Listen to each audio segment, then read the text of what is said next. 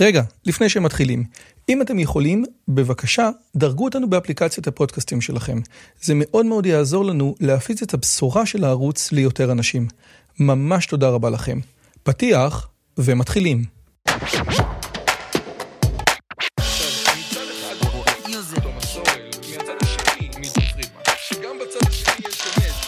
הפודקאסט של דוקטור רועי יוזביץ'.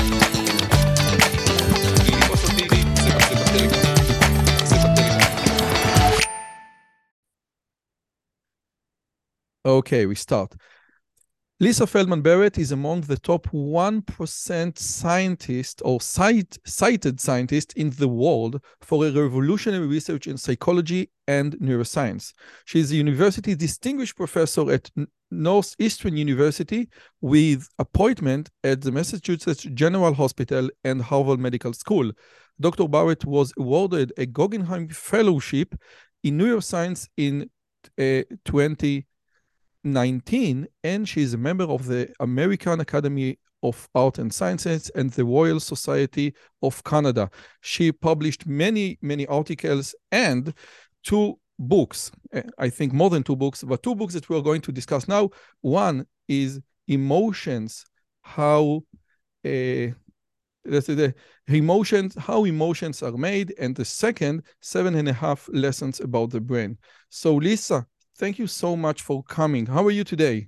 I'm very well. Thank you so much for having me on your podcast. How are you? Very excited, but now after reading your book about emotion, I don't know. I became self-conscious about being excited. What is this emotion precisely? Now, have you ever been in Israel? I have. I've been in Israel several times, actually. The last time I was there, I was at a workshop, I guess, that was held at Hebrew University by a former colleague of mine and one of my former students, actually. So I have one of my former students on faculty there. And then we took my daughter on an archaeological tour with an archaeologist that we had really good fortune to hire an archaeologist. And so we got to tour some of the archaeological digs in Israel. So it was really, really fun. It was one of our best trips, I think. Yeah. Wow. This is great. And one thing that you keep saying in your books is about different emotions, different cultures. And before we dig into the theory, what do you think about the Israeli type of emotions versus the American types of emotion? Could you distinguish between the two? Or we are just all West ones? If I was using stereotypes, what I would say is that, because I'm Canadian, but anybody who talks to me will think I'm from New York. Actually, I would probably be seen as kind of a mild Israeli, because I'm a little bit kind of in your face, but maybe not as much. So I feel, if the stereotypes, right, are, my one of my former postdocs, Shir Atzil, who's on faculty at University of Jerusalem, Hebrew University of Jerusalem, the 2 of us would get into these really intense debates, and sometimes other people would get really worried, and I'm like, no, we're totally in love. We're loving each other. We're like, this is what we're totally engaged with each other. This is so I would say that there are some cultures that have the stereotype in that culture is to be much more exuberant in the feeling of emotion and the expression of emotion. And other cultures are much more reserved. The assumption is that there's less expression and maybe even less intensity in the feeling. But I think the more interesting places where we see real cultural differences are not so much in the intensity dial. It's really where the categories, the actual emotions that people experience are very, very different. And there are some emotions that exist in some cultures that don't exist in English, don't exist in Hebrew, and vice versa. So that's to us where things get really, really interesting. It's not that you have an emotion, it's this physical thing, and then you label it or identify it. Your brain is involved in taking the signals from your body, the changes in heart rate and blood pressure and so on, and also the changes in the world, and creating an emotion out of it. That's really how we understand it. This is mind-blowing. Now, let's start. Okay. This is so fascinating. Okay, the first time I came across your name was with Lex Friedman, not on the podcast, but on his lesson. And what you said there was mesmerizing. You said, we in the AI community, and I consider myself being part of the AI community, we want to do AI systems that do emotion recognition, but we don't do that. We do facial recognition. We do facial expression, okay? This is smiling. It's like the very stupid smiley diagram. And what you said is one emotion can be divided into many different facial expression, like fear or joy. And one facial expression can be divided into many emotions. So in fact, when we want to do, okay, what do you feel right now? What are you feeling? And I look at your face, I barely can know anything. Could you please elaborate on this Oh, I point? never said that we can't know No, no, okay, anything. okay, okay. I didn't This is actually say my, that, oh, okay, but no, no, no. yeah. So You I can't think what be you're, 100% sure. yeah, I'm gonna modify what you said with some language, but I will say that this is one of the most empirically, I feel so solidly, the empirical evidence behind what I'm about to say is so solid. I mean, I spent 2.5 years reviewing more than 1,000 published articles with 4 other senior scientists, some of whom believed in the universality of emotional expression, believe that when you're smiling, you're happy, and when you're happy, you're smiling, when you're angry, you're scowling, and when you're scowling, you're angry, and that everybody around the world does this and can recognize these facial movements as expressions. So some of us came to the table not having that hypothesis. Other people did, and in the end, 2.5 years later, the 5 of us, each of us very, very senior people in our own fields, came to great consensus over the evidence. And one of them was an engineer who does computer vision, and another was a computer scientist who builds, agents. So just so we're clear, here's the evidence.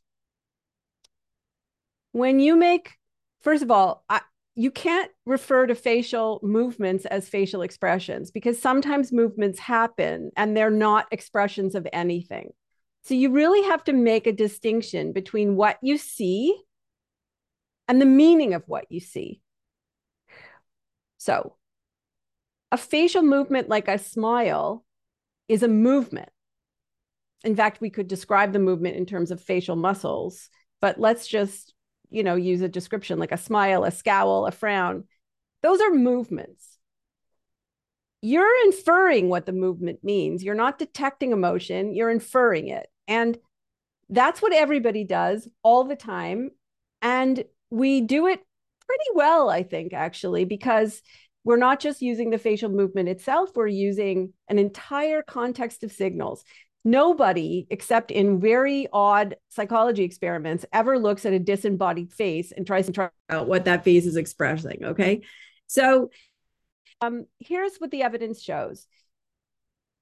About 35% of the time, when people are angry, they scowl. That's more than chance. So it means that scowling is one expression of anger. But Just it a also second, and means, this is culture dependent or culture independent? I'm not even at culture yet. This is just in mostly Western urban settings. Okay, so let's not even get to culture. We'll get there in a minute. But people like us, okay, 35% of the time, if someone's scowling at you and you guess that they're angry, or you feel like you're detecting anger, you have some possibility of being right. But 65% of the time, people scowl when they're not, 65% of the time, people, when they're angry, are doing something else that's very meaningful with their face. I mean, just think about the last time you got angry. Did you scowl? Has anybody ever won an Academy Award in the United States for depicting anger as a scowl? I mean, no, never. And that's because people do many things with their face when they're angry. But even more importantly, evidence shows that about half of the scowls that people make have nothing to do with anger. People scowl when they're concentrating really hard. This is something my husband does, actually. It's still disconcerting to me. I study emotion and I see him scowling and I say, "Are you angry?" And he's like, Are you angry? "Who are you? What did you do with my wife?" Like, you know, and, when I finally discovered this, I said to my students, "Can you believe that this man that I'm dating scowls when they're angry, when they're like, Dr. Barrett, actually, then I was Dr. Feldman. We hate to tell you, but you do the same thing and it scared the bejesus out of us.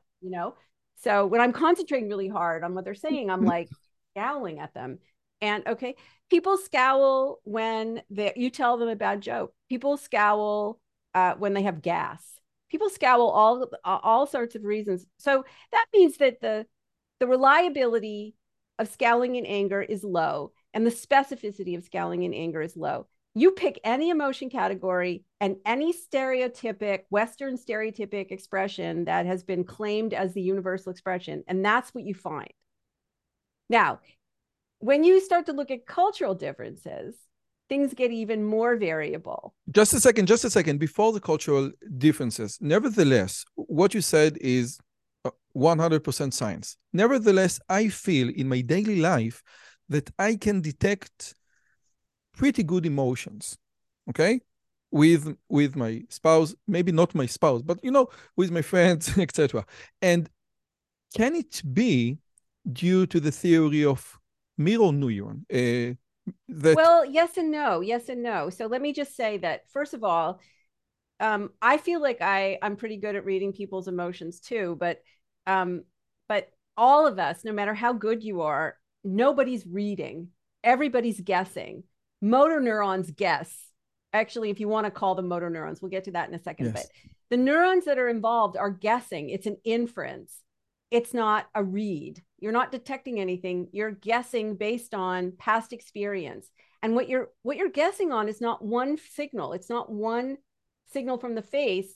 It's the signals also around you. It's the signals also that are coming from that person. It's also the signals in your own body. I can manipulate your nervous system without your awareness, and it will change literally what you see in somebody else's face. So my point to you is that evidence shows that our confidence about anything that we think comes from a very different place than the actual perception that we're engaging in. Mirror neurons are not special kinds of neurons. They just do what neurons do, basically. Mirror neurons are a set of neurons that are in part of your brain called the premotor cortex, which is important for motor planning, for planning your own actions, and for planning your own actions and for perceiving other people's actions.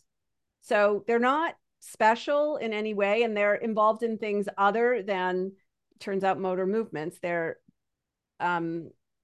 It's a longer explanation than we have time for, but basically they're not detecting anything. They're just making an inference. And yeah, if you're a neurotypical person, you have a neurotypical brain, you spent your whole life interacting with people and learning about patterns. And your brain uses those patterns to make a pretty decent guess about what a particular set of facial movements means in a particular situation. And that's true for all of us, no matter what your subjective confidence level is. Nobody's reading anybody. Reading body language is a metaphor. Body movements aren't a language to be read like words on a page. They're inferred. And guessed. The meaning is inferred. So what you're saying if I understand you correctly, what you're saying right now is that current AI system has almost no way of knowing what I'm feeling right now because they lack Absolutely. There's no way of knowing. It so knows, much. I no, it have the knows, facial expression, the facial movement, no, the facial movement. yes, yes. The best AI that I know of can detect movements, but not what those movements mean psychologically. Okay, so let's move to the cultural dependent. This is before we went into the cultural, one culture versus another culture. If I go and inspect two different cultures, one Western and one Chinese, what do I find out? It depends on how much, first of all, it depends on whether it's an urban setting or a rural setting, in part because urban settings have much more access to Western cultural practices and norms than than rural What do you settings. mean? This is what we say peasant culture as I'm rural not really culture. saying peasant culture. I'm saying how much, first of all, there are too many factors to identify them all, but basically, first of all, how much do people have access to Western things? Do they watch Western movies? Do they read Western books? Do they talk to Western people? So that's one issue. Another issue is how small is the culture? Meaning, are people interacting with 10 other people, with 20 other people? Are they interacting with 500 other people? How about 10,000 other people? So, what we find is that there's a gradient, really, of scowling in anger, smiling in happiness, frowning in sadness. These are Western stereotypes that have been around for a really long time. Like, go back to ancient Greece.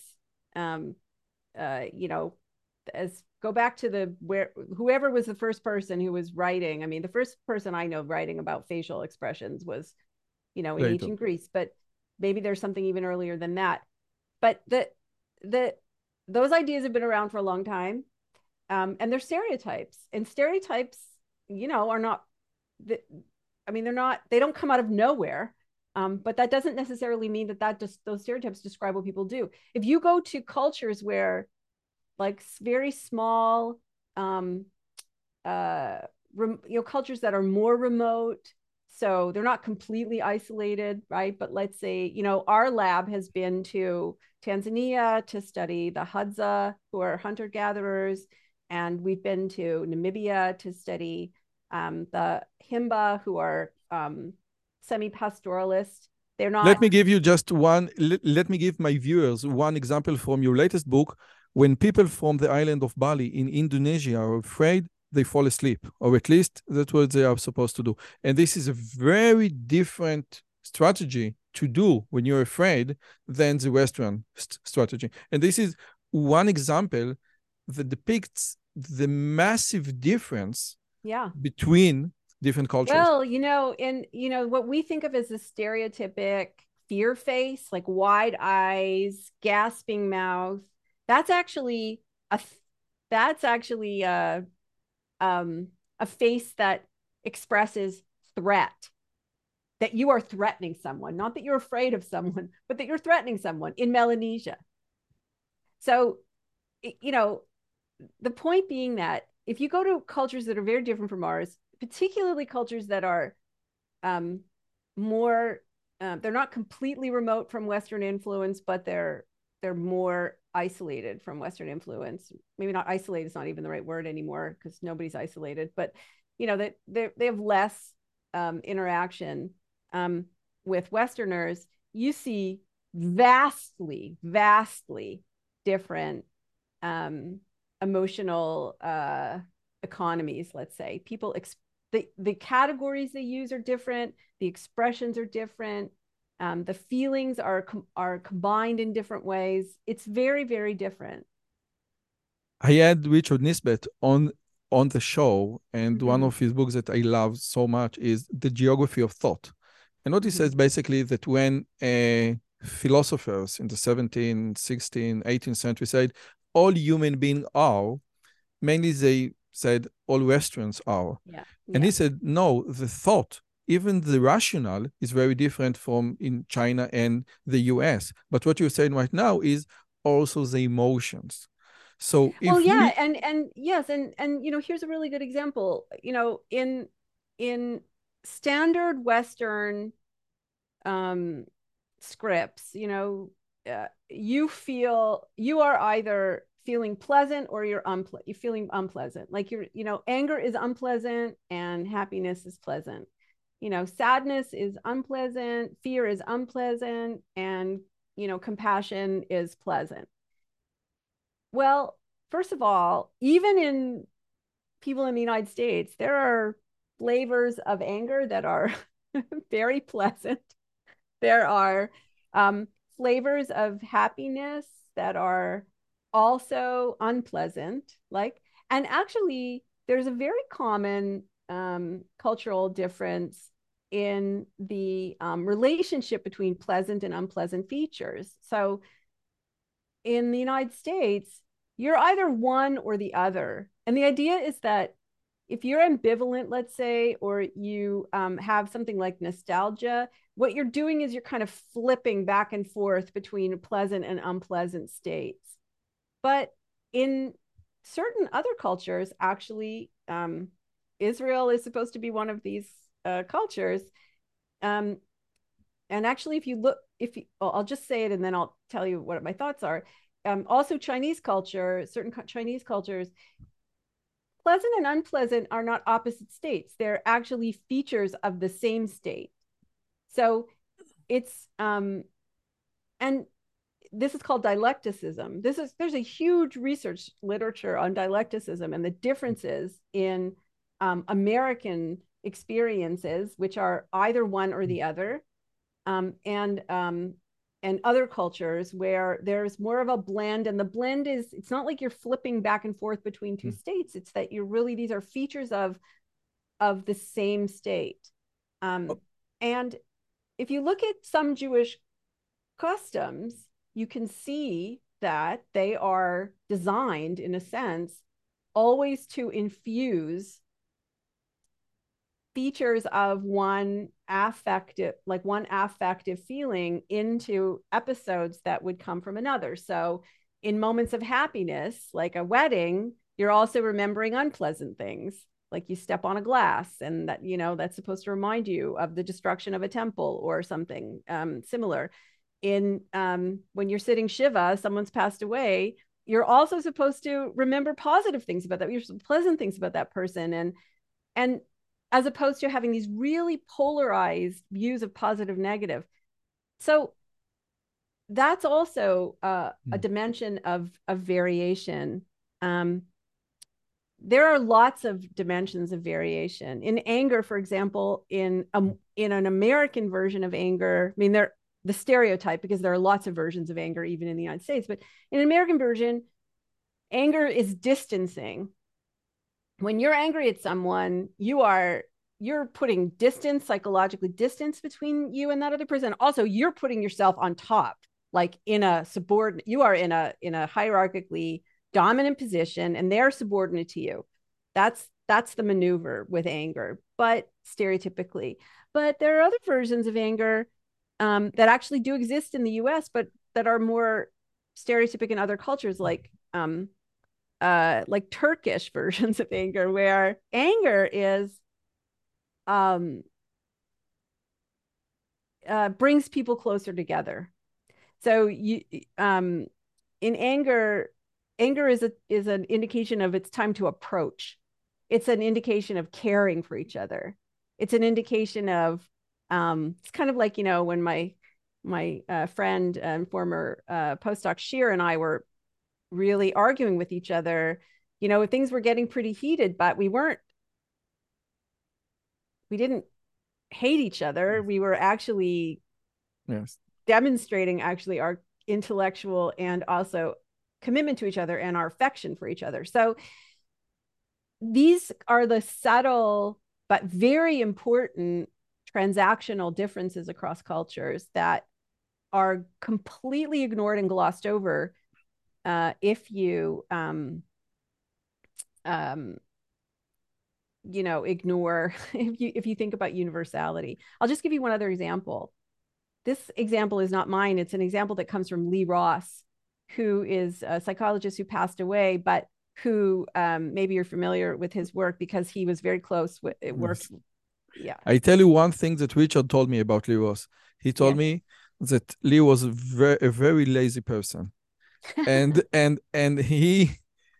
I think I quote it word by word. He say, "I beated 3 books out of Lee Ross." I believe that. Well, Dick is very he's prolific. And the irritating thing about him is, sentences come out of his mouth fully formed and beautifully reasoned. Like some of us have to work very hard, to like make ourselves understood in a concise way. He just thinks very precisely and speaks very precisely. But Lee Ross, I remember listening to him talk. I think he was also really quite brilliant. I don't know about whether he was lazy or not, but he was certainly a brilliant scientist. And he made the observation that part of the difficulty that Israelis and Palestinians have is that the way Israelis speak when they are indicating commitment and care is offensive to Palestinians. So, because Palestinians, the stereotype is that they're a culture of honor, and they don't, there have to be certain patterns of politeness. And if you're an Israeli and you're really feeling intensely about something and you're telling that person because you really care, they're gonna, a Palestinian will see that as offensive rather than as an indication of care. I'm not Israeli and I'm not Palestinian, yes. So I can't say for sure, but I think that's a good example of at least a possible place where the belief in universality can get you into real trouble. According to history, we don't offend them enough. Now, one thing that you said in your TED lecture, emotions don't happen to you; they made by you. And up until now, we just talked about the manifestations of different emotions. So the anger, the American version of anger is distant, and the Turkish version of anger is being closer together. But my question is, besides manifestation of the same feeling or the same emotion, anger, do they or Turkish and American experience a different entity or a different thing which they attribute to anger, but all the chemicals in the brain are totally different. So here's the problem with the question that you're asking. How do you investigate this? Well, let me answer your question and then I'll tell you how we investigate it. Anger is not one thing, even for you or for me or for any American. There is no entity of anger. Anger is not an entity. It's a population of instances that are variable, that are constructed by your brain to fit the situation you're in. So some instances of anger involve increases in heart rate, and some involve decreases in heart rate, and some involve no change in heart rate. Some involve, increases in cortisol, some involve decreases in cortisol, some involve no change in cortisol. There isn't a single brain pattern. There isn't a single chemical pattern. There isn't a single physiological pattern that anybody has ever identified in the entire time that people have been looking for such things ever, that is stable enough to say that anger is an entity. So the reason why the question isn't meaningful is that it's not that there's one pattern for anger in Turkish, in a Turkish brain, and a brain that's been pickled in Turkish culture, and that there's a different one for an American pattern in an American brain. It's that there isn't one pattern for anger in anybody's brain anywhere in the world. Your brain is capable of, your brain's most important job is regulating your body and trying to figure out how the stuff going on around you is relevant to you. to the change, to what does your brain have to do to keep you alive and well? What does it have to do inside your body so that you can move, so that you can deal with the world? That's really what's happening all the time. And you have a repertoire of things that you can do and a repertoire of making sense of those things. And your way of making sense of those things are also in your brain. They're signals in your brain. So I guess my point is that just in the same way that Darwin said that a biological category like a species is not, there's no like perfect example of a dog, right? There's no perfect example. Only in dog shows do we have a perfect example of a Cocker Spaniel or a perfect, right? There's no perfect example of a dog. There's no perfect example of a human. There's no ideal or platonic version of any animal of any species. There's just variation. And the same is true for all biological categories, including emotion categories. And we know this because we study what happens in people's brains and we study what happens in animals' brains. Like if you put an animal like a rat in a threatening situation where it faces a predator, what does it do? Well, it does many things depending on the situation it's in. It might attack, it might freeze, it might run away, it might continue with business as usual, but just kind of be vigilant and paying attention. So it does many different things. And physiologists have known really since the 1960s that what your body does depends on what your brain's preparation for action is. So basically, your physiology goes with your physical action. And if the physical actions are different in different episodes of emotion, then the physiology is going to be different. The brain patterns will be different, and so on and so forth. And so we and other labs have spent a long time trying to understand these patterns, because that's really the scientific question. It's not what is the brain pattern for anger. It's what is the population or what is the vocabulary of options for you, Roy, and for me. And are they the same or do they have any overlap? I mean, you're a man, I'm a woman. You live in one country, I live in another country. But there are some similarities because we're both speaking English right now. It's not maybe your first language, and sometimes I feel like it's not my first language, but we're both speaking English, and we're both Jewish, and we might not have been raised in exactly the same Jewish culture, but we have some cultural similarities, but there are also cultural differences. So you can start to ask questions like, well, your vocabulary for creating anger, how much, on what features, dimensions would it be similar to mine? And can we try to understand what's driving those similarities? Those are the kinds of questions that are scientifically viable, not questions like, what's the brain pattern? Where does anger live in the brain? What's the physical pattern for anger? And is Or it what different? is the meaning, the true meaning of anger? Because There is no true meaning of yes, anger. And okay. frankly, there is no true meaning of anger for you or for me. You have a stereotype, but the true meaning of anger is that's like saying, what is the perfect version of a Cocker Spaniel? And the answer is there isn't one. That's Yes, not how biology works. but when I read a Jewish moral text about, virtue, about how to better yourself, and they say something like the anger is a very bad virtue, is a very bad emotion, okay? And you need to steer away from anger. I guess that there is like a idea, like an idea of what anger is that we all can relate. This is not a private language like Wittgenstein said. We have like, if I say anger and you understand English, you get my point.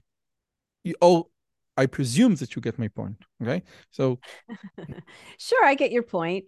And I will say that that look, I'm going maybe to it's say a something. range. I'm going to say something super provocative now. Okay. Stereotypes are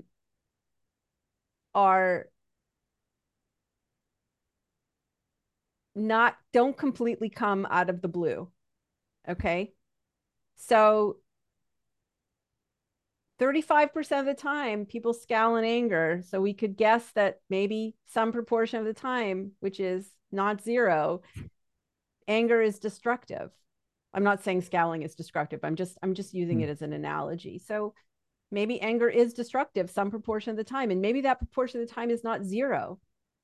And so if you're talking to a large group of people and you're trying to make a rule for everybody, even though people are individuals and instances are different, if you're trying to make a rule, like think about you're trying to keep people from doing something which is sometimes bad for them, but not always, but maybe more than half the time. Then you make a rule and you follow that rule. So I guess what I would say is that the goal of religion is not to understand how things work. It's to regulate your behavior, it's to regulate. It's to maybe the create a moral emotions, code. It's like to create a emotion moral are code. here to regulate, like your brain here to regulate your behavior. Well, no, let me just say it again. A scientist's job is to understand how the brain works in regulating your behavior. A religion's job is to create moral codes that work for the largest number of people in the largest number of instances, but that doesn't make them true all the time. And it doesn't even make them good explanations for how things work. So I think that, there's a Buddhist saying about anger, right? Anger is a form of ignorance. Anger is a form of ignorance. If you're angry at somebody, it means you are not taking that other person's perspective and you're only informed on half the story of what's going on. I find this to be an extremely useful regulatory strategy. As someone who is prone to anger, I think I think that the key word here is useful. This is useful, and yes, if but we have useful. it, yes. Yes, sorry. Okay, so one thing, I think you are absolutely correct, and all truth in the humanities are only aggregate truth. You don't have like a one. I study intelligence, human intelligence, and I wrote a book about it, and I spoke with all the major researchers in intelligence, and all truth that we can say about human intelligence are aggregate. Okay. Now, Yes. aggregate truth in the humanities are extremely important when you're doing policy making or when you go to many programs, but it is only aggregate. And I totally agree that also like the moral code of religion or other aspect in the humanities may be aggregate. I will ask you one last thing regarding the ancient Jewish wisdom about emotions, because yes. Before you ask me, let me just make a point about in the aggregate, because I think this is really, you've just hit on something that's like super important. Okay. And that's the following, that what Darwin said about, this is in On the Origin of Species, right? What he said about the aggregate is that it's a myth. It's a myth. It's an abstraction. It doesn't really exist. What really exists is variation. And in fact, when you look at every experiment, like there is something called the myth of the mean, which means that when you look at experiments, what you see is that that most participants, whether they're humans or non-human animals, don't actually conform to the mean.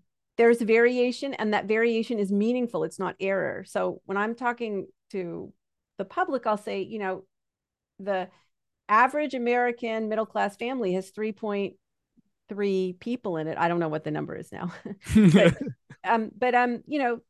What family has 3.3 people in it? No family has 3.3 people in it. That's the point. The point is that it's an abstraction. Abstractions work for some things and they don't work for others. So what I would say is that if you're trying to speak to millions of people who are very different in very different situations themselves from one moment to the next, maybe the aggregate is the best you can do. But that's not the goal of science. The goal of science is to really understand how something works for somebody in a particular situation. Because when you only deal in aggregates, you make very, very, very big mistakes. I'm not the person who, Darwin was one person who said that. And there have been a number of people. I'll just say one other thing. Like there are studies that will look inside the brain of different people while they're experiencing some emotion, like say happiness or fear or anger, sadness, whatever, and they find a single pattern across the brain for that emotion. That's not a brain state. It's an aggregate abstraction. And actually, we did a simulation to show that if you look at that pattern first of all, if you look at that pattern for anger or any emotion in one study, it's different in every single study. Okay. And you can't actually predict one person's experience of anger in one study using the same pattern as for somebody else in some other study. But more importantly, you and I could be in an experiment, and that experiment could find a pattern for anger, but not a single element in that pattern could be in your brain when you're angry or my brain when I'm angry. And that pattern would still work to classify when we're angry, because sometimes aggregates are just good enough. They're not precise and they're not accurate, but they're good enough, right? So in the humanities, maybe they're good enough, but in science, they're not good enough. And in real life, they're probably not good enough either, because you said, you don't maybe, you can't infer maybe very well your wife's emotions, but, human brains are pattern learners. And my husband is so good at making guesses about what I'm experiencing, even sometimes before I become aware of what I'm experiencing. He's really, really good. He pays a lot of attention and he's really, really good at it. But he got good at it over a 30-year period, right? It's not like we just met and he was good at it. He learned, and his brain doesn't use aggregates. It uses situated instances. Yes, but I was trained as a mentalist, as a mind reader, and this is a very cool job. And when people think or ask about what do you need to become a mind reader, I tell them, when you go to a restaurant, do you choose to sit in front of the wall or in front of everyone? Right? So this is one thing, that separate people. Some people love to watch, love to gaze, are interested in other people. And when you're interested long enough and you pay close attention, some patterns, as you say, will emerge. You can detect those patterns. Yes, but your brain is not doing it in aggregate. Your brain is doing it in instances. That's how brains work. They generalize based on instances. If your brain was only generalizing based on aggregates of what you had learned, you would be very... Absolutely right. You're absolutely right. Nevertheless, again, in the humanities, we have nothing but aggregation. And this is part of what many people do in the academia, okay? You have nothing but aggregation because every person is different. And I want to push back a little bit, though, because, first of all, in science, there are many scientists who've come to the realization that aggregates are not helpful. And then they're trying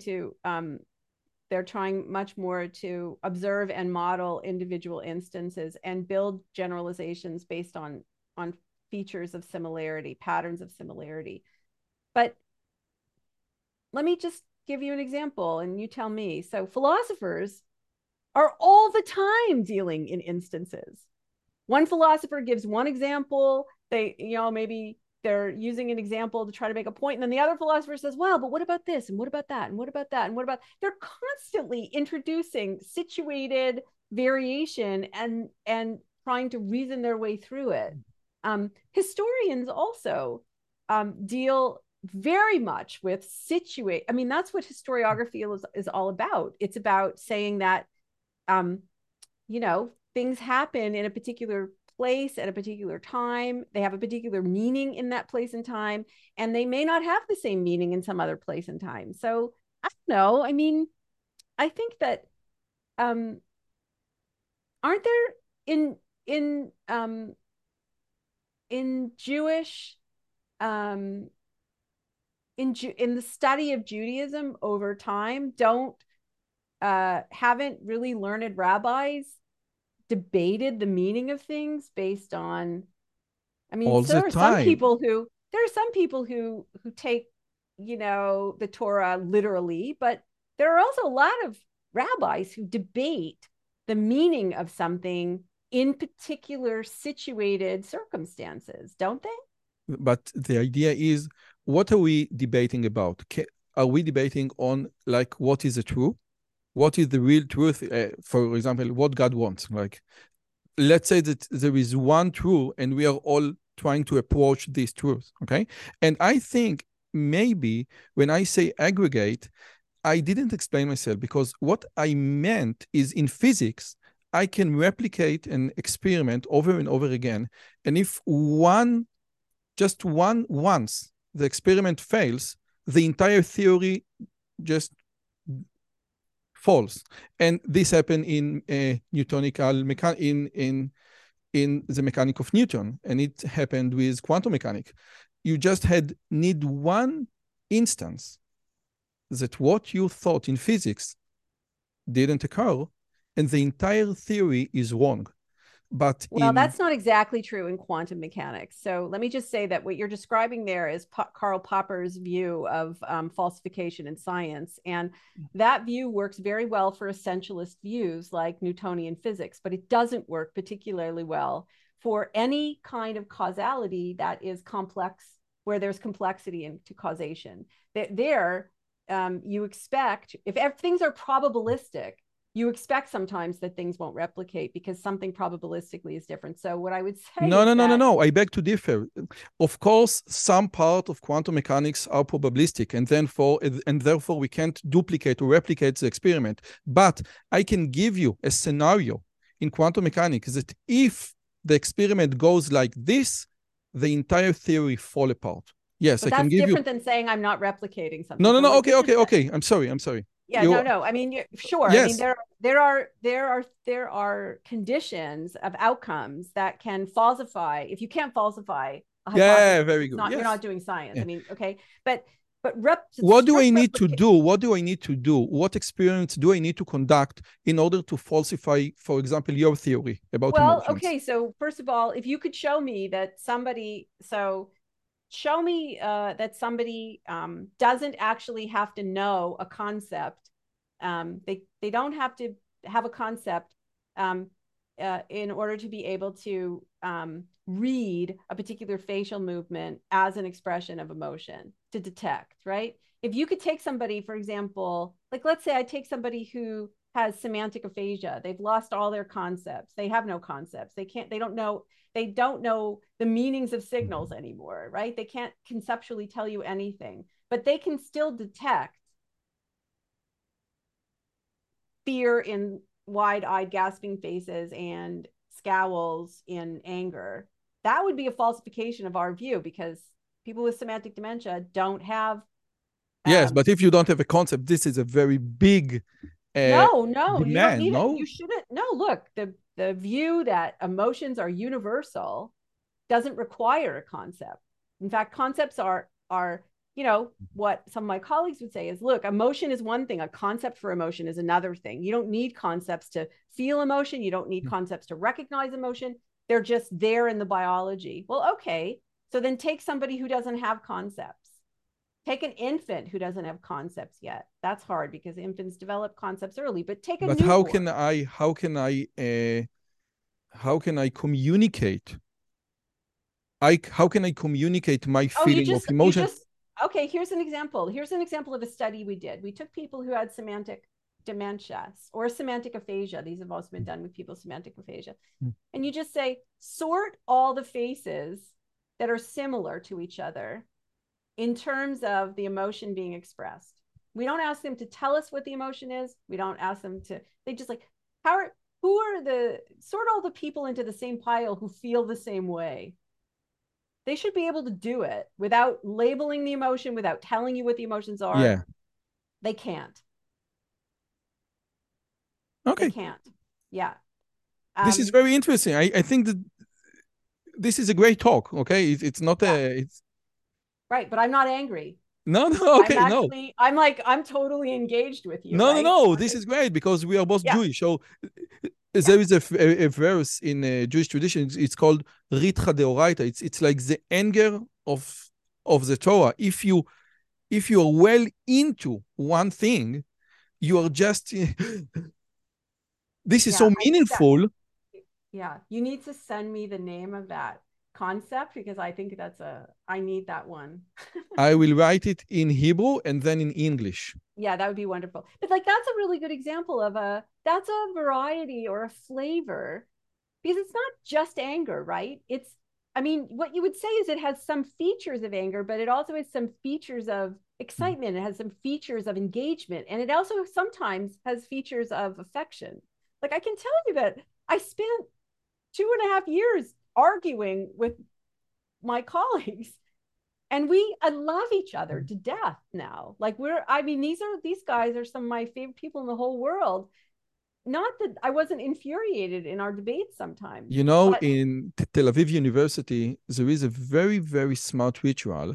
There, before the PhD graduation, the advisor and the students gather in the synagogue, and they need to make out. No, make peace. I don't know how you say, okay? yeah, Because after 4 years of your dissertation, you probably are very mad at your advisor. So before the ceremony starts, they meet at the synagogue and make peace. And I think that this is wonderful. Now, let's take an article that was published in 2018, Maps of Subjective Feelings by Laurie, I said, Numena, okay? And yeah. she said, you probably are He, familiar with it's he. he. Okay, Yeah, so Lori is an. Okay, I'm sorry. Anyway, and the idea is very, very nice. I ask people to yeah, pinpoint yeah, the place in the body where they're feeling yeah, special emotions. And what the article says, and the earlier version in 2013, that this yeah, is culture independent. yeah. Yeah. Well, let me tell you What something. do you think about this? I actually ran studies like this using exactly this method with a former postdoc of mine. Her Yeah, name okay. is Susanna Osterweich, maybe a decade ago. And we decided not to publish them. And the reason why is because we thought, well, we're just asking people their subjective beliefs. I mean, when you actually if you measure physiological signals in the body and you ask people to report on their subjective experience of those sensations, they don't match. The objective measures don't match the subjective ones. You may feel that you are very in touch with what's going on inside your body, but you're not. And in fact, the wiring in your nervous system is designed in such a way that all you have is a vague sense of where a sensory change is happening. You don't actually have precision. So we thought, well, nobody would believe. People will just look at this and say, oh, well, these are just people's beliefs about uh, where emotions are felt. And no one will think that that's interesting. So we're not going to publish it. And then what happens? Almost a decade later, in one of the best journals, they fail to make a distinction between what people say they feel and where the sensations are actually taking place. Like they treat a person's report of where they feel emotion in the body as literally where emotion exists in the body. That's hugely problematic. And also, I would say they're taking an aggregate of one culture and an aggregate of another culture and an aggregate of another culture. And they're looking at the similarity across aggregates when in fact, there's tremendous variation within each culture.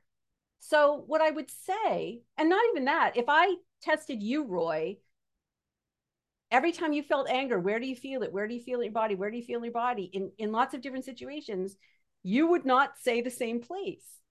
So, I guess my point is that what that shows, which is interesting, is that general aggregate beliefs about emotion, stereotypes about emotion, are very similar across some cultures.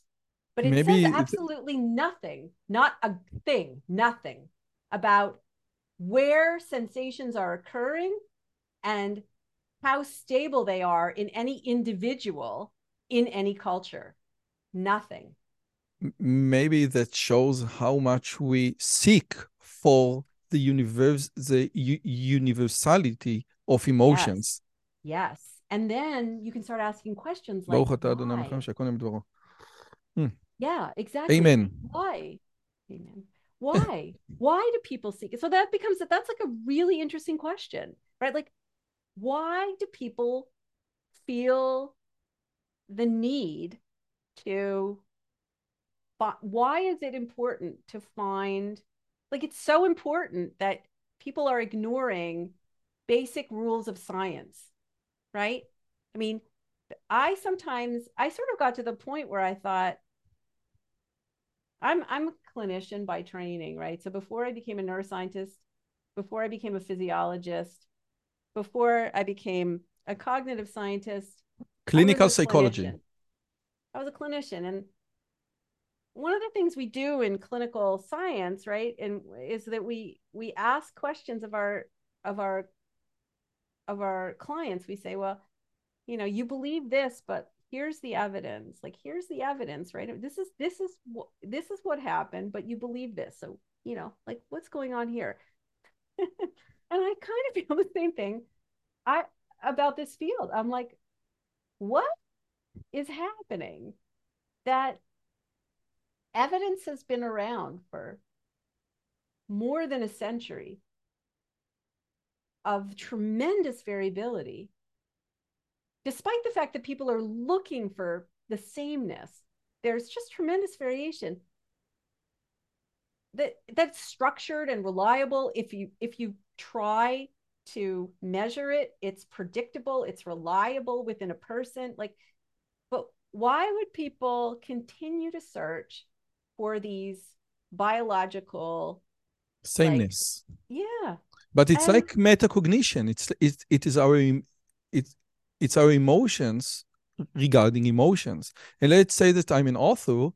I want to describe a scenario, and I want all human beings to resonate with my scenario, with my feelings.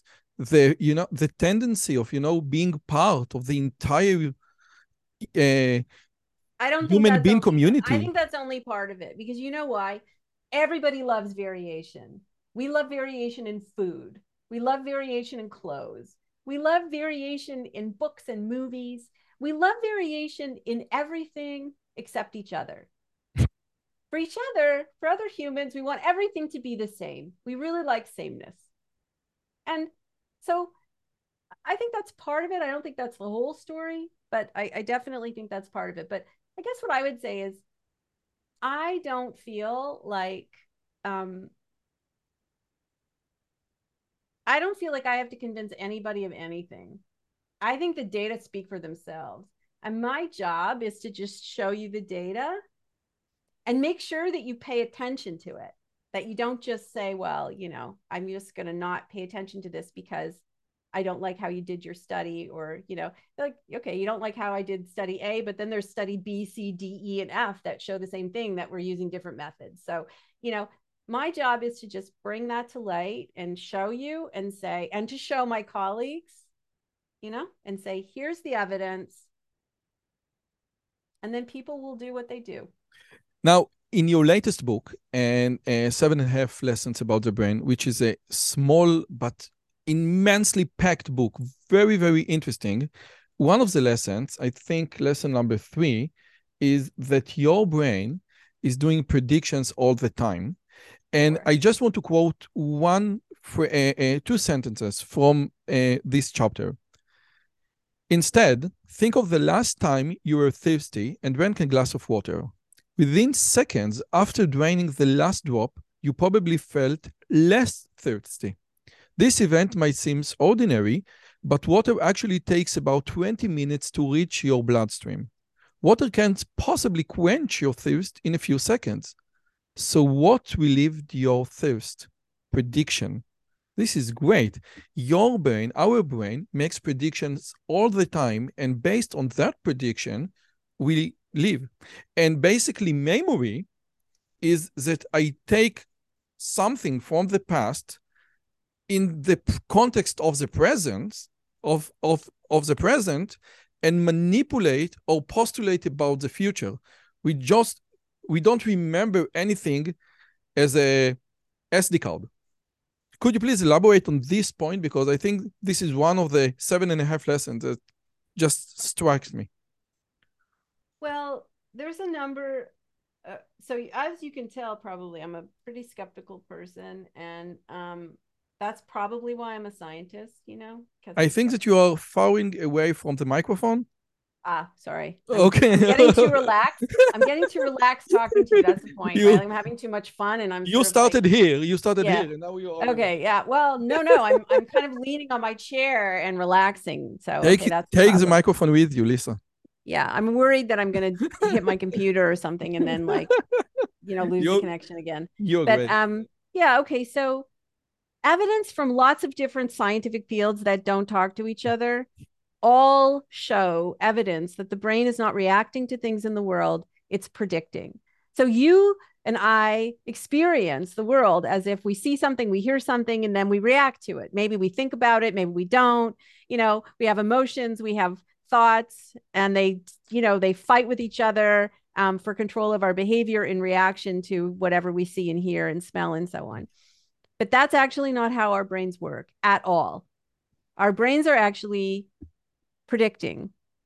So if we were to stop time right now, your brain would be representing what is going on in your body and in the world and predicting based on patterns of experience from the past, predicting what you're going to see next, hear next, smell next, feel next, do next.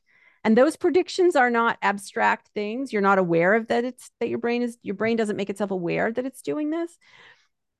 These predictions are your brain changing the firing of its own neurons in anticipation of what it expects. And the sense Changing data, the firing of its own neuron. The yeah. So for brain example, manipulates itself in the yes, process of predicting. that's right. That's what we Wow. call intrinsic activity. That's what's called intrinsic activity of the brain. So for example, if I ask you, have you ever had a song go through your head that you cannot get out of your head? It's just a song that you've heard in the past that you can't get out of your head. Definitely. That's the same thing as a prediction signal. It's exactly the same thing. And I have all these examples that I show people where they can't possibly predict what's on the screen, and they're experientially blind to it. And then I create an experience for them, and then I show them the image again, and all of a sudden they can see something, and it's because their brain at that point predicted, because I gave them an experience that their brain could then use to make a prediction. So your brain is always predicting all the time. And what we say what we call memory, what we call perception, what we call perceptual inference, even what I call concepts or categories, those are all words for the same process, basically. Your brain is constantly using the past to predict the immediate future. It's actually starting to prepare what it will see and hear and smell and feel and do in anticipation of those sensory signals from the body and from the world. And the real mind blower is if the sense data are as the brain predicted, okay, then they're just there to confirm those predictions. The neurons are already firing in a way to create the experience. And so poof, you have the experience. So when the sense data are as the brain predicts, those sensory signals don't make it very far into the brain. They don't have to because they've done their job. But if there are differences, what we would call prediction errors, then the brain has a choice. It can learn those errors. That's what we call learning. Or ignore them. I'm sorry, or ignore them. Exactly. L- Exactly. Let me tell you one thing that I used to do. There is like a gimmick wallet that you open it and there is fire out of the wallet. And during the magic show, this is one hell of a trick, okay? You open your wallet and then Mm-hmm. fire out of the wallet. Now, if you do the same trick without the context of a magic show, many people won't notice the fire. Mm-hmm. They simply don't notice. They have inattentional blindness. Yes, Uh-huh. they Uh-huh. say they see the fire, but they say no, fire can come out of the wallet. Therefore, I don't see the fire. They don't make it as a conscious thing, but they just don't react to the fire because the prediction, there was an error in the prediction. When I opened the wallet, Yes, but the there should be a brain, wallet. but the brain doesn't just predict the signals of sense data. It also predicts which errors are gonna it will care about. Like if it predicts that the errors are irrelevant to there's no need to spend the metabolic resources to learn them. So and that's what we call salience. Salience is the prediction that things matter to your well-being, to the physical well-being of your body. There has to be metabolic value, meaning that why would you spend resources to learn something if it's not going to be useful to you in the future? You wouldn't. It would be silly. It'd be squandering resources. So the brain's only going to learn stuff that it believes is going to be useful for better predictions in the future because that actually reduces metabolic cost. And then that metabolic cost can be used for other things like having offspring, for example. Right. So that's the argument that the brain is always, it's got lots of different things and to do and limited resources. And it has to make decisions. And that's why so what the brain is learning is not particular signals, it's learning ensembles of signals. And let's sometimes say let's say that I read chapter 4. This is like the fourth lesson of the 7.5 lessons, and I want to take something to my life. I want to alter or change something in my life based on your wisdom that the brain does prediction all the time. What can I alter? What can I change in my life in all that suit this conclusion, this scientific conclusion about the brain? well, there are two things I would say that you could do that you could take away. One is your brain will your health and your well-being are dependent on how well your brain predicts flexibly in different situations. So you can deliberately, just like you would exercise, you expend metabolic energy in the moment to create a healthier, stronger body, right? In the future, you can deliberately engage create experiences for yourself, cultivate them, which is expensive metabolically, but you can deliberately expose yourself to novel situations, to ideas that you don't particularly like. Be curious about the world, be curious about yourself in the world, be curious about other people in the world. All of these things actually create experiences that your brain will learn. And then, Make your brain a better predictor yeah, by making new novel scenarios where your brain needs to predict new things. yeah. And for some things we know this, right? Like you might spend a lot of time learning a new skill, for example, and sometimes it feels unpleasant to like you're working really hard at something and it feels unpleasant. It feels unpleasant um because it's expensive metabolically. And And you need sometimes to rewire your neurons yeah, when you learn something but new.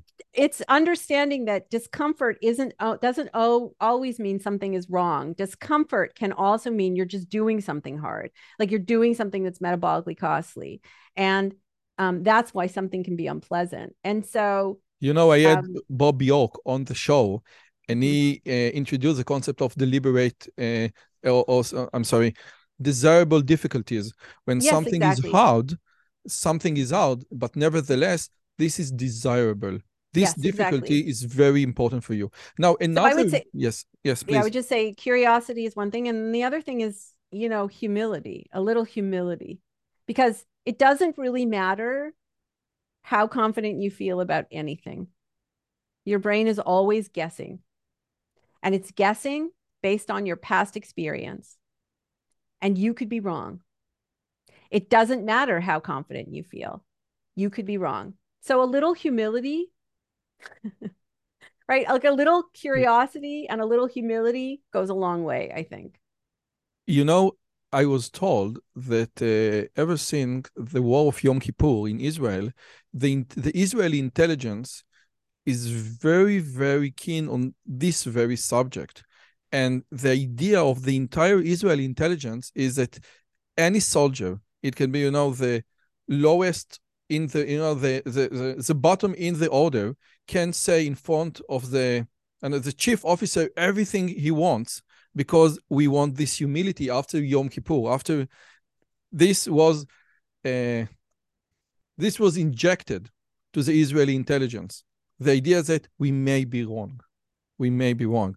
So this is so true. Now, there is one word that keeps showing up in your books, but especially in the 7.5 lesson. And this word is, you want to guess? One word that you keep writing over and over again. Well, I'm sure there are multiple words I keep writing Yes, over and over again, but but I'm referring to one word, and the word is budget. oh, body budgeting. This is Sure. a very important word.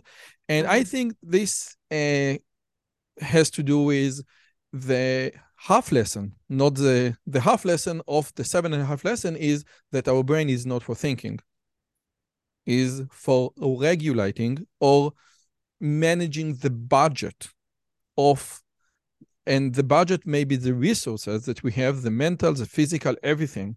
So the brain is not for thinking. We need to be very careful about how we manage the budget, since the brain is the most expensive organ. Could you please elaborate on this point? Because it's extremely important. Yes. So, of course, your brain does think. But the point that I was making is that um, brains didn't evolve to be able to think. That if you look at the evolution of the vertebrate brain, and we're vertebrates, what you see is that brains appeared in animals at the same time as senses developed. So being able to see and hear and smell and feel and so on. And also as bodies got bigger and much more complicated. And the idea that the brain is anticipating the needs of the body and meeting those needs before they arise that prediction is really for coordinating the gazillions of parts inside your body and regulating them in a metabolically efficient way. That idea is called allostasis. It's a big word. And the metaphor that I use is body budgeting.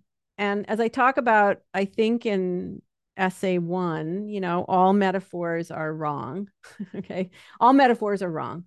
But in science, sometimes you need metaphors to explain complicated ideas. And so you pick the one that you think is the least wrong for your purposes. And so I think body budgeting is a pretty good metaphor for my purposes, which is your brain isn't budgeting money. It's budgeting resources like glucose and oxygen and salt and water and so on that are required by your cells to keep for your cells to stay alive.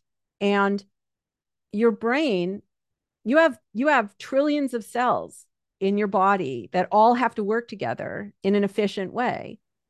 And so you can think about your brain as a body budgeting device in a sense. And it's making decisions about what to spend, when to save. And many of the things that we worry about in everyday life, depression, anxiety, physical illnesses like diabetes, heart disease, these are all problems of body budgeting. They're all problems of allostasis. They're problems of energy, metabolism regulation, Could you please right? And explain this Latin word? What does it mean? This is allostasis means finding balance in change, I think. okay. But it basically, the goal isn't to spend nothing. The goal is to spend efficiently. Because of course you have to spend. You have to spend when you move your body, you have to spend. When you learn something new, you're spending. So if you have to stay alive. To stay alive, you have to spend. But what you want to do is spend in an efficient way. So And in a recent interview, you just said that this is correlated with longevity, because yes, if you manage your budget efficiently, you will live longer. yes. And in fact, metabolic problems like heart disease, diabetes, whatever, they have something in common with depression and anxiety, which people usually think of as mental illnesses, but really depression is like a bankrupt body budget. Basically, it's like you just, what do you do when your financial budget is bankrupt, or running a deficit? You stop spending. And what does it mean to stop spending in a brain? Well, it means that you stop moving your body and you stop learning. You become stuck in you're kind of stuck in your own head, and you don't respond to what's around you in the world as well. And those are two very, very salient symptoms of depression, for example. And I mean, I could go on and on and on about this, and we don't have time, but I will say that metaphorically, you could also think about other things which are really expensive metabolically, like democracy is expensive metabolically. You're constantly engaging with people who you disagree with in order to, well, at least in principle, in order to find a compromise. And there's a lot of discomfort there because there's a lot of body budgeting implications, right? And you could also, think about authoritarianism as a complete failure of budgeting. Like somebody who's, really compromised metabolically may not have the spoons to engage with lots of ideas, and, might be instead, looking for simple single solutions to things, and they don't have to think very much, and they can be told by someone what to do, like an authority figure and so on. It's hard to know, Roy, how far to stretch these metaphors. And I'm certainly not claiming that any of these things are true, that metabolics has something to do with politics or what have you. But I think it's an interesting avenue for exploration, is what I would say. Wow. Now, we don't have much more time. Therefore, unfortunately, we can't go into that. We don't have a lizard brain. This is a great, this is a great chapter. And I wanted to ask you about the book, The Master and His Emissary, about, the right left brain functionality, but I won't go into this. I just want to mention one quote that I loved so much from your book about the nature-nurture debate. We have the kind of nature that requires nurture. And this is great because this is basically what we're doing right now. You have a baby, and this baby is equipped with so more neurons than an adult. And in the process of pruning, and this is what we do in artificial intelligence or artificial intelligent networks, we just cut. And this procedure of cutting neurons is nurture. This is what you say. Basically, yes? Yes. And I wanted to ask you just about this very question about nature versus nurture. I had a discussion on this channel with a very famous Israeli child neurologist, and I asked him, what is a barrier? What is a borderline between telling a child just behave, just sit on the chair and listen to the teacher and be polite, okay? Work on your virtues and say, okay, you must take medications. What is the borderline that you can say from here, this is just neurological defect? And he said there is no one clear borderline. This is a range. What's your take on how much can we work on our virtue, on our bad tendency? I don't know how you call it in English. And when you say, no, this is all part of the wiring systems that our brain has. Well, I would say that expecting young children to sit for 3 or 4 hours at a time doing things that they don't find all that interesting isn't a virtue. And the fact that we consider it a virtue and medicate children so that they can do it is hugely problematic. But that's not what we're talking about here. Okay. So I will just say that there are other ways to educate children. Montessori had Maria Montessori, a very different way. I'm not saying that that's what should be done, but I'm saying there isn't only one way to educate a child. And in fact, Temple Grandin had a fantastic op-ed in the New York Times this morning about this issue. So when we give children medication, we're giving them medication because we want them to conform to a set of behaviors that we think are the behaviors they should be conforming to. But there are other ways to teach children that don't require that. I totally agree. Yeah. Antidepressant among adults, okay? Just don't be sad because your life is incredible and take antidepressants. Well, don't be sad doesn't work. Like thinking differently to feel differently doesn't work. And the reason why it doesn't work is that, the way our brains work is it prepares action first and experience second. So, what you have to do, it's probably the feeling that's driving the thinking and not the other way around. But actually a lot of cognitive behavioral therapy is not about thinking, it's about doing, and doing actually helps you think differently. It helps you feel differently, and it helps you think differently. But just sitting around thinking isn't really going to help you very much. But I would say that once your body budget, like a lot of what's been going on, for the past couple of years with the COVID pandemic, left people really depleted. And they were depleted before. I mean, one of the things that depletes a human body budget, uncertainty. Uncertainty is very bad for like prolonged uncertainty, very bad for a human body budget, like really bad. And it will deplete you. So the story that like our fight and flight circuits have been overloaded and all that. We don't have fight or flight circuits. Like the circuits that people talk about as fight or flight circuits are active.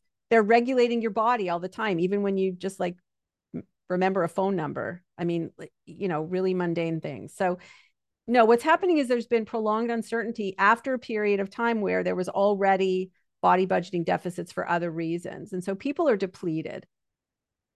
Now, when you're depleted,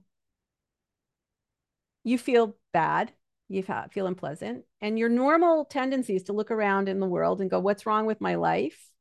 But it could be that you just need to sleep better, and you need to hydrate properly, and you need to eat healthfully, and you need to exercise. And you would be amazed. I'm not saying that everything like serious illness is reducible to changing a few things, but you'd be surprised actually how much different things feel when you're well rested and, eating healthfully and so on. But there does come a certain point, a tipping point, where no amount of self-care is going to help you. And where you need to make a massive deposit, so to speak, into your body budget. And that's partly what's happening when you take an SSRI, metaphorically speaking. When you take an SSRI, which is the most common kind of antidepressant, or a SNRI, which is acting not on serotonin, but on norepinephrine, what's happening is you're kind of juicing the system. Serotonin is a neurotransmitter that brains use. Actually, your cells all over your body use it for energy regulation. And the neurons, one of the things it does for neurons in the brain is it allows the brain to track your reinforcement history, meaning what do you get for the energy that you spend? Okay. And it allows animals to work when there's no forage for information, when there's no immediate reward in sight. So it's actually getting the animal to learn about new circumstances to build that predictive model. And that can be a really good thing if all you have is a body budgeting deficit. It can kind of get you out of that hole so that you can start learning about the world again and engaging with the world again. But if you live in a world that's full of uncertainty or violence or deprivation, if you actually have a metabolic drag, like there's something wrong with your mitochondria or there's like a problem in your body, then taking serotonin, reuptake inhibitors, SSRIs, is not going to help you. It's just And in alone fact, and alone and alone. it's alone and alone and alone. And you know what happens when you keep taking loans and you can't pay them back? You go further and further into debt. Wow, And this metaphor of body budgeting and what you say about the SSRI is eye-opening. I don't know how to say it, but this is so smart. so the body budgeting metaphor is a useful metaphor. Mm. It has some things, like I said, it has some things wrong with it. It's not perfect, but it's a useful metaphor for remembering that we live our lives, Roy. We don't think about body budget. We don't think about metabolic cost of anything. We don't think about that when we're giving a hug to someone or we're withstanding an insult from someone, or we don't that's not how we experience ourselves. But under the hood, that is what your brain is always doing as it creates feelings and thoughts and so on. And it's a good thing. Once you know that, you start to see things a little differently and you start to make decisions a little differently. Great. One last thing is what you said about doing is much better. This was the take of Aristotle in his Ethics, in contrary to Plato's Socrates, who said, if you know the right thing, you will do the right thing. And Maimonides and the entire Jewish wisdom took this approach where after what you do, your emotion will follow. Your emotions will follow. And doing is much more important than feeling or thinking. And there is another verse, I don't know how to translate it, where the difference between the tzaddik and rasha, the bad guy and the good guy, is in which position your heart is. Is your heart controls you or you control your heart? If you control your heart, you're the bad guy. You're the good guy. Because what you're doing is much more important than what you're thinking.